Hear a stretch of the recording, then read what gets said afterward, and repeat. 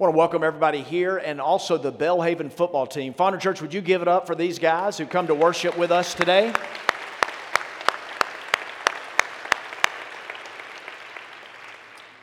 I mentioned at the outset that we're in week 3 of a 4-week sermon series called The Meaning of the Bible, and we're dropping some truths that I think for a lot of you just readily say amen. I'm with you there, and we're also dropping some things that I want you to rethink and reshape how you think, to be open and permeable to the future that God has for us as we understand His Scripture. We're saying that the Bible is not so much a book, but it's a collection of books, 66 books. There's a variety of locations, languages, and literary styles.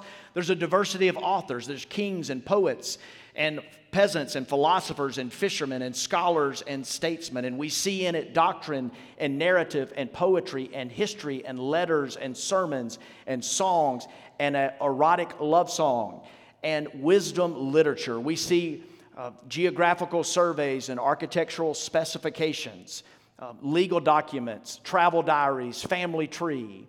And it comes to us in this written word known as the Bible. The Greek word, the passage we're going to look at in a minute, is graphe, God-breathed, God-inspired word to us. The Bible says some things about itself, about the Bible. It's referred to in many beautiful ways and many beautiful metaphors. The Bible describes itself as a light and a lamp, Psalm 119, as a hammer that breaks us and a fire that purifies us in Jeremiah 23, as food for the soul in Jeremiah 15, as milk that nourishes us in 1 Peter 2, as a sword that cuts, Hebrews 4, Ephesians 6. It says that it's sweeter than honey, Psalm 19. The Scripture says some things about itself, but we mentioned last week I took put my otter personality, my fun-loving personality kind of on the shelf and went Debbie Downer. We just acknowledged that because we need to deal with reality. And reality is that we have a problem with the Bible.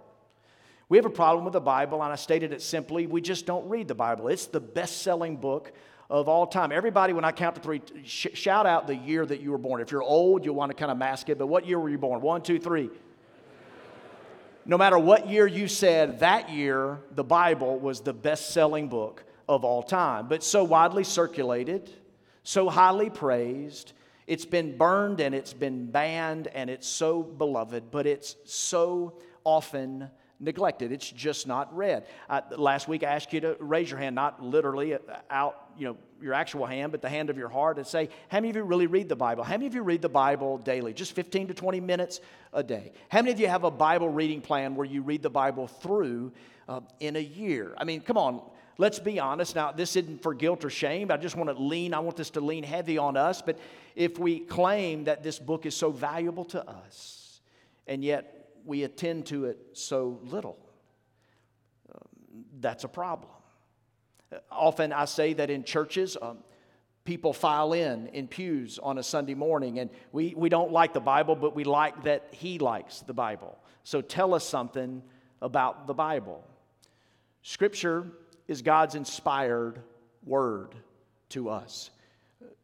One of the things we mentioned that we have a problem with the Bible just related to laws and genealogies and the things that are in it. If you start reading the Bible and you make a resolution and you say, I'm going to read the Bible through, you get to Genesis chapter 3 and there's a talking snake, okay? We have problems oftentimes with the content, and that's why we looked, and that's why I'm teaching you, inspired by the brilliant inventor of VeggieTales, that we are to read the Bible not literally at face value so much as literarily. Is that controversial? Is that hard to hear? Do you feel like I'm falling off a deep end here? In other words, we read the Bible as God intended the Bible to be read. Isn't that everybody's heart? If you write something, first of all, if you write something, it's human, not divine, but if you write something, there's a recipient of what you write. It's an individual or a collection of people, and you want them to interpret it, to read it, and to understand your intent in writing it. What happens if he or she or they don't? You'll be misunderstood. And that is one of our great problems of the Bible. I set out to use Psalm 148 last week, and I gave you one example of a few, but Psalm 148 says, praise the Lord, you heavenly hosts, praise the Lord, a lot of beautiful metaphors, and it says, just as the waters are above the sky. Now, we know in 2017, we've known for many, many years that the waters are not above the sky, so what we don't want to do is have a view of the Bible that's the golden tablets view, where God just dropped the Bible down from heaven. It is divine, it is inspired, it is pure, and it is perfect, but it was written also by human authors. God intends His perfect word to come through human authors, and we see in Psalm 148 not science that makes the Bible wrong, but ancient cosmology that God speaks to. Remember week 1, we put up a passage in Deuteronomy that just seems sexist and demeaning and offensive. And that verse read in our day seems that way. But I showed you that that verse in that day actually moved the ark, the story forward. And that's what God does. And that we can understand the Bible and we can be free. It's taken me many years to get there, but I can be free knowing that the Bible is perfect. And it is, as I interpret it, understand it, as God intended it, I can relax and know that it is a perfect truth. It is inspired. There's no other book like it. I want us to look this morning, and let me give you one example in this regard when I talk about literarily and not literally. You ask me, let's say someone asked me many years ago, 22 years ago, hey, Robert, why did you fall in love with Susan? And suppose my answer is, well, she's 5'9" and a half. She drives a sporty red Nissan. She's from the South Bay of L.A., and her last name is Mamarian. Now, all of those things technically are true. I just dropped facts to you, but isn't that a strange response? But suppose I were to say, why did I fall in love with Susan? Well, the first time I looked into her face, well, that's the last I've seen of my heart. Now, you would not say that. Thank you, Lauren. And I quoted, by the way, from a 70s song. That's just plagiarism from a 1975 song. I looked in your face. That's the last I've seen of my heart. But say that was my answer. Now, your response to that would be what? You wouldn't say, well, you don't have a heart. You don't have something, a four-chambered organ deep in the cavity that's pumping blood through arteries, veins, and capillaries. That's not your response, because you understand I did not give you science. I gave you a poem. You with me? Sometimes we just need a poem, and if you throw science and technical jargon in there, you've ruined it.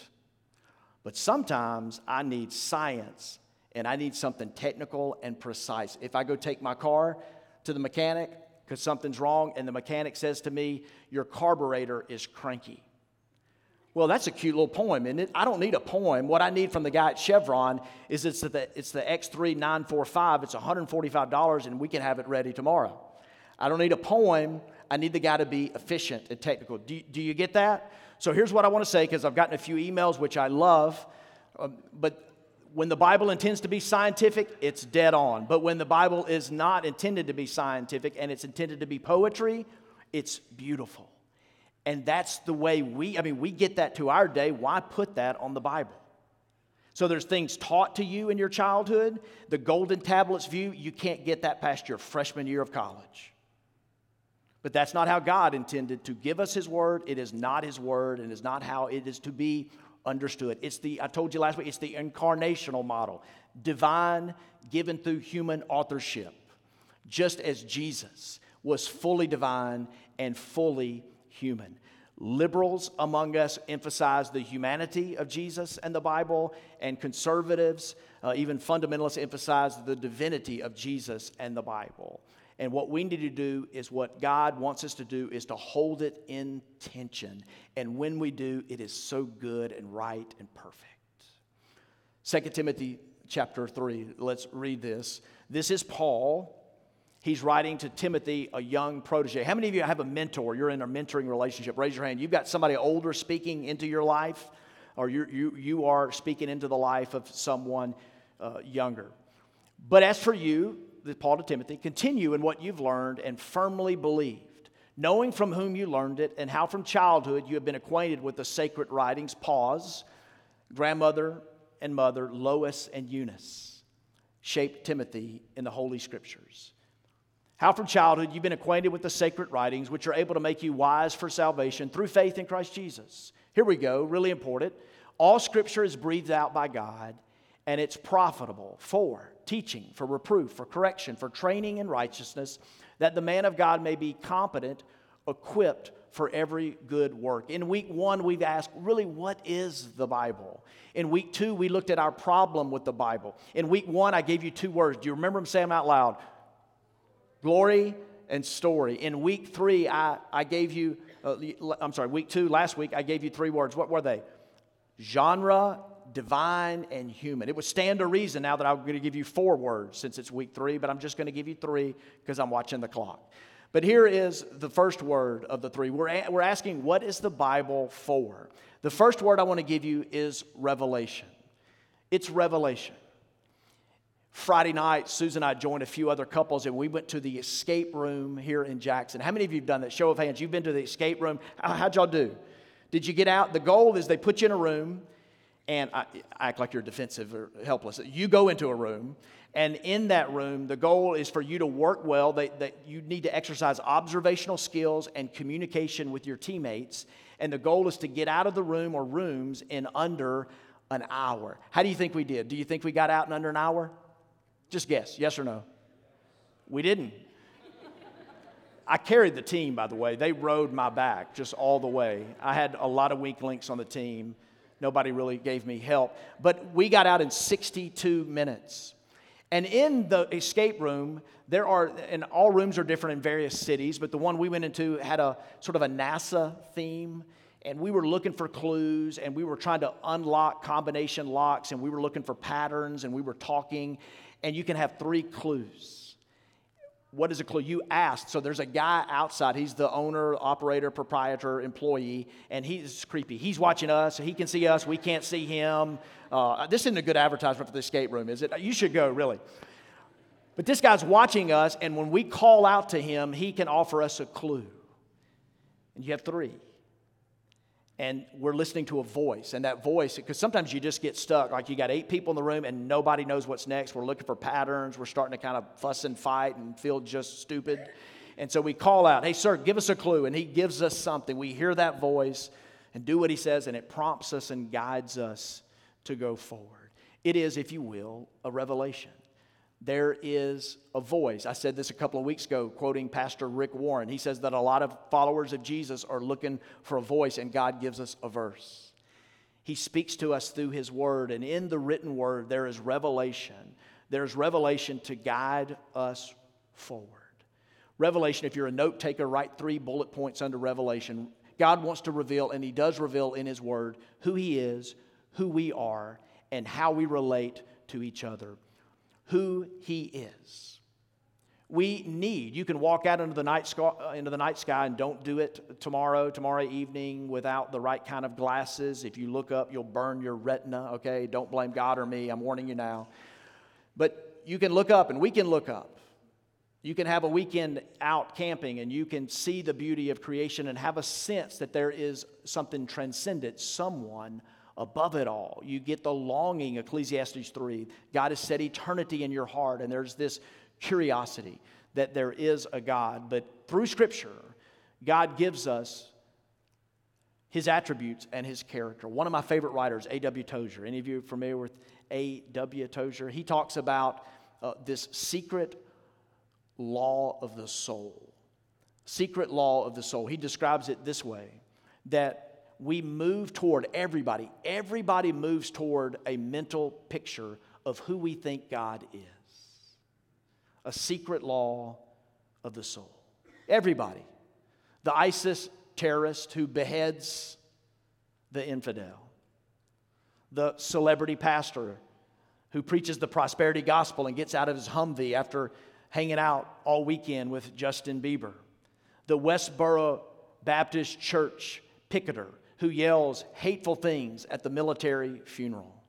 The gay singer who thanks God at the Grammys for his one-night stand the night before. The Catholic nun who says no to marriage and an American success and goes to the slums of India to live among the destitute and dying. The business tycoon who decides to reject materialism and consumerism of our day and become a reverse tither and give 90% of his regular income to kingdom work. The man, the husband, who has a wife with a chronic debilitating illness but remains faithful to her decade after decade. Each person, each woman, each man does what they do based on their view of God. Like a moth to a flame, the secret law of the soul says we move toward our mental picture of who we think God is. And in His Word, He reveals who He is. So we are called to hear it, to read it, to study it, to memorize, and to meditate on it.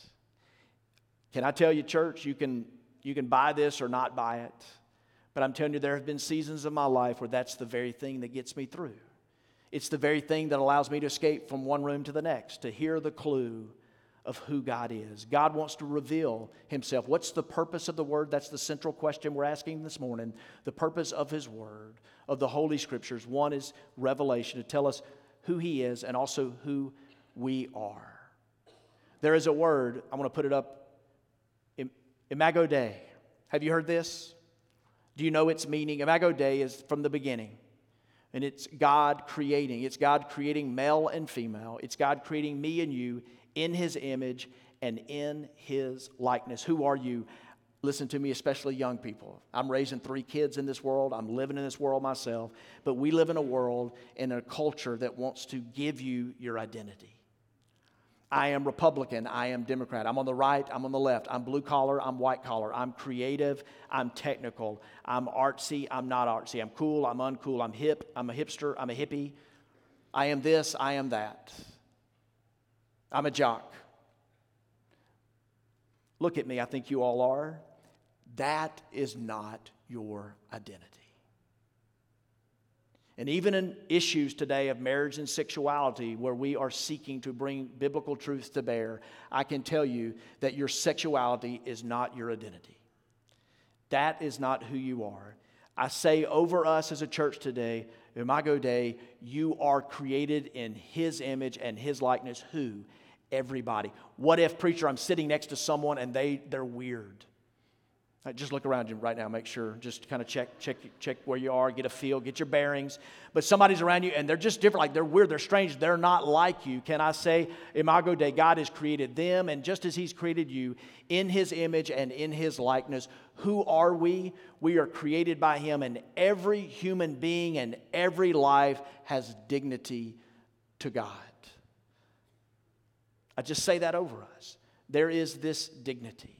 But there is also this bent towards sin. We are busted up by sin. You got some sin? Nod your head. Does sin mess you up? Did you bring some sin here today?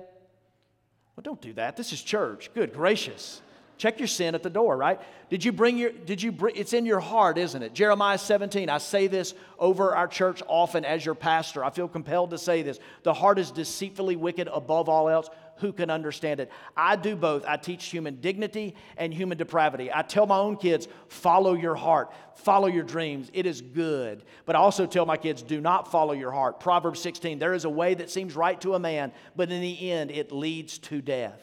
Some of you need to hear it today. You're flirting with something. It feels good and it seems right, but it won't give you the life that it's promising. It will lead to death. There's dignity in all human beings. And there is depravity bound up in every heart, and it is busted up. It busts us up and leads us astray. Revelation is our first word today. What's the Bible for? Revelation. Who God is, who we are, and then how we relate to each other. I've said this before. I think last week I'm going to say it again, that the Bible is, if you made it out as a pie chart and you put it in various forms, it would be about 23% doctrine. 23%, now that's a lot, but 23% of the Bible tells you how to live and what to do. 33% is poetry and 44% is narrative. Now, when Jesus said to Peter and John to get on the donkey and ride into town, I don't necessarily think you and I get on the donkey and ride into town, but we got to figure out, what does it mean? Why did He do it? There's some truth there, but it's narrative. But there is, in Scripture, it tells us how we relate to each other. And so because of the context of the series where we're tackling some of the tough stuff, I want to point you to Genesis. In Genesis, now a lot of us grew up with the golden tablets view of the Bible, that everything we read in it is sort of a moral story. It's a nice moral story. That's not true. If you go to the Bible with the golden tablets view that it just fell out of the sky, and that it's full of nice moral stories, how to live, how not to live, it's going to mess you up. Again, there's the talking snake in Genesis chapter 3. Then there's polygamy. How many of you find polygamy to be offensive and illegal, right? That's kind of the bedrock, one of the ideas that we carry as Americans. But in Genesis, in the early pages, you see polygamy. And if you have a golden tablets view of the Bible, you see that and you have a problem with that. You're presented with something that you can't get around. And here's what I want to say to you. It's not a story of how to live. God doesn't bless them because of polygamy. He is merciful to them in spite of their polygamy. So you see, God chooses a nation called Israel. And Israel was made up of 12, there's 12 tribes, there's 12 sons, and they hail from they have 4 mothers and 1 dad. Now that's just our boy Jacob, right? I mean, Jacob was busy. That's Jacob, 4 wives, 12 sons, tribe of Israel. You don't read Genesis and go, oh, that's how we relate to each other. That's what the Bible is endorsing. Every single example, okay, every college students, listen to this if someone comes after your faith, every single example of polygamy in the Bible is negative. You want me to, here's the result. It's like watching, it's a dysfunctional family. It's like watching daytime TV. You see in polygamy, the negative examples given to us are anger, jealousy, envy, infighting, favoritism, and sibling rivalry. Anger, jealousy, envy, infighting, favoritism, and sibling rivalry. Like none of that's good. Nobody wants that in your family, right? But that's what you get with polygamy. It's not God endorsing that and telling us that's how we live. It's God saying, I'm going to be merciful to these people that are hard-hearted and stiff-necked, that rebel and do things in their own way. And the Scripture teaches us how we treat each other. I need the Scripture because I know that I am not often, or sometimes I am not treated well. How about you? You've been betrayed? Had somebody let you down? You have a love in your life and you find out that it's a hypocritical love, it's not sincere. There's bitter jealousy and selfish ambition. That's not the way. And Scripture reveals to us how we are to treat each other. One of the things that kills me are how many mean Christians there are today. And mean Christians are loud Christians. And C.S. Lewis put it this way, those who know the least know it the loudest. And there are people who scream their meanness all over the internet. And they're pronouncing God's judgment on people of whom it's not for. We treat each other in the church. There's a difference in those who are following Jesus and those who aren't in how we treat and relate to each other. And there's some stuff we need to keep in-house. Scripture teaches us. It gives us revelation. That's our first word. Who God is, who we are, and how we treat each other. The second word is history. And those of you who are taking notes, write history through the lens of Israel. Through the lens of Israel. Not China, Costa Rica, or Argentina, but Israel. God calls out. Remember the meta-narrative of Scripture? We're mentioning it every week. There's 5 acts in the story. There's creation. There's the fall. There's the nation of Israel, which really complicates Bible reading for most of us when we don't understand civil, ceremonial, moral laws, dietary laws. There's the nation of Israel. There's Jesus. After 400 years of silence, a baby was born in Bethlehem, and God speaks like He has never spoken before, and a revolution of sacrificial love begins. No story can ever top it. And into this, there's this call. There's Jesus and then there's the church, and that's the 5th act, the act that we're in. But this nation of Israel, God said, I'm calling you out, I'm blessing you to be a blessing. And through these people that turned and rebelled, He shows His mercy. And in His mercy, He eventually draws out a Messiah. Anytime we do a character sketch, we've done it with Nehemiah at Founder Church. We did it this year with David, a sermon series called Flawed Hero. When we preach from the Old Testament, we see Jesus. We find ourselves in the story, and you are not the hero in any of the stories. You are the one who's fallen, the one who is destitute, the one who's dying, the one who's busted up by sin. And you, like I, need a Savior. And in this story of Israel, we see that God is drawing out, despite them. He blesses them, just like He blesses you. Anybody feel blessed today? Like you just feel really, yeah, you can clap, you can talk. Like you're blessed, but don't think, now that you stop clapping, don't think you're blessed because of who you are. You're blessed despite yourself.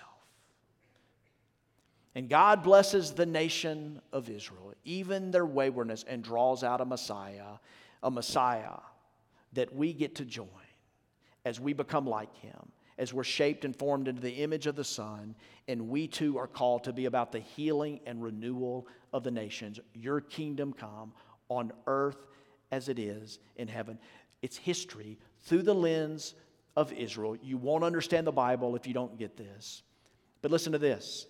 It's like Israel, it's this small nation, and what a small nation. It's a small nation, and it's part of a larger story of redemption that we get to be involved in. Think of World War II. Think of Band of Brothers, right, fellas? Band of Brothers, that's a story about a group of men, and their story is in a larger story, and their story makes sense as the panorama comes in full view as we understand the larger story. And so it is with the Scripture. And here's what I'm going to say this morning. We all are living in a story. Everybody. You believe that? Everybody is living a story because everybody's looking for meaning. What is in every heart? Identity, who we are, origin, where did we come from, meaning, what matters? What do I give myself to? Atheism is a story. Atheism is a story. Identity, who am I?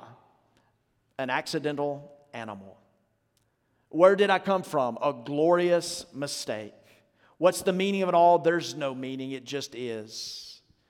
The Republican right, the progressive left, there is a story. There's a story behind every ideology and ism and schism. Hedonism. Eat, drink, and be merry because tomorrow they're opening a new bar. There is a story, and all of us are living out a story. Identity, origin, and meaning.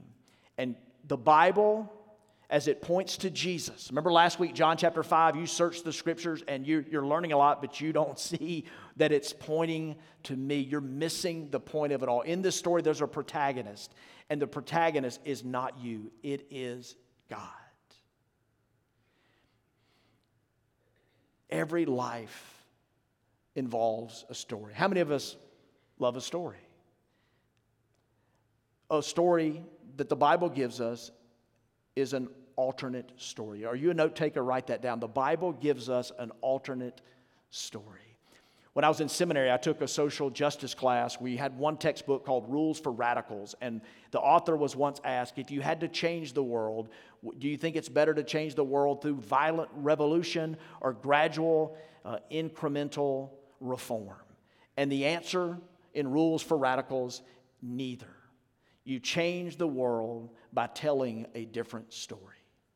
And the message of the Bible through Jesus is an alternate story.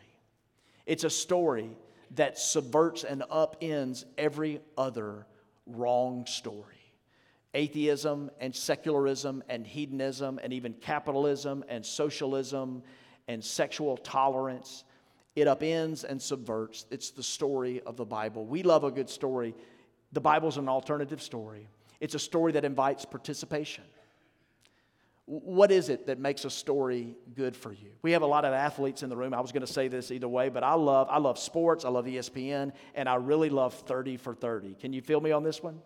I mean, 30 for 30, it's better than sports. It tells you about like the people playing sports, and it tells you things that happened to them. I love the 80s, Celtics, Lakers, the 30 for 30. My wife is from the West Coast. She didn't know about Marcus Dupree. She watched the Marcus Dupree 30 for 30 and started crying. Like, we love a good story. We enter into the story. We're moved by the story. We're invited to participate in the story. Star Wars, huh? Star Wars? Show me, find me a 10-year-old boy that doesn't want to be a Jedi Knight. There is something in us that wants to participate in a good story. And the Scripture invites us to channel your inner thespian. and become an actor, not a Greek actor, not a hypocrite, not a fake, phony person, but someone who enters into the story, this story of redemption, and we, you and I, we play our rightful part. Revelation, history. They're playing music. I got to say this fast. The third word, formation. If you're a note taker, write information on one side of the page and write formation on the other. And when you write information above it, put not this or not just this. On the side that you wrote formation, put this, exclamation, exclamation. All Scripture is God-breathed, and it's given to us, and it is profitable. It can produce a wealth of riches in your life. Teaching, reproof, correction, and training in righteousness. We're all being shaped by something. Do you believe that? We are all being shaped by something. Sometimes I meet people my age or older and they think they're not being shaped anymore. We're all being shaped by something. I know you got kids and grandkids and you see how they're being shaped, but we're all being shaped by our culture, by our habits, by our environment. And sometimes I like to think, well, I'm Robert Greene. I'm the pastor of Fondren Church. I'm a concrete wall. Nothing gets in. But can I tell you, I'm just like you. I'm a chain link fence. And I find myself being formed in ways that do not make me more like Jesus, that do not conform me into the image of His Son. You see, I influence and I am influenced. I form and I am formed. And the Scripture gives us a way, if we hide it in our heart, and I have been for 35 plus years. And so many times in my life, and it can be this in yours, and it is in some of you, it can tell you not that, but this. That's not the way. Here's the way. Every group that gets in a circle, every class that is formed, in October, there's a Wednesday night we reserved for a panel of what I believe are experts, and they're going to talk to parents about how to talk to your kids about sex. That's rooted in the Bible. Mark Baldwin and Tyler Hendricks are teaching their second class on financial peace, of how to manage money, how to budget and save and give, and that's rooted in the Bible. The Bible teaches us how to live, and I will engage anybody in debate and dialogue and testimony. It is the way that leads to life. I want to say to you today, man, this is not a job to me. Like, there are other jobs. I could probably go get another job. I probably would sell something. But this message of the gospel, this story of redemption of the Bible, like, I'm buying what I'm selling. And I see, and sometimes it's painful because that correction and teaching, that rebuking, the training in righteousness, it hurts. We have athletes all in the room. We've got CrossFit men and women in the room. Training brings pain, but it forms.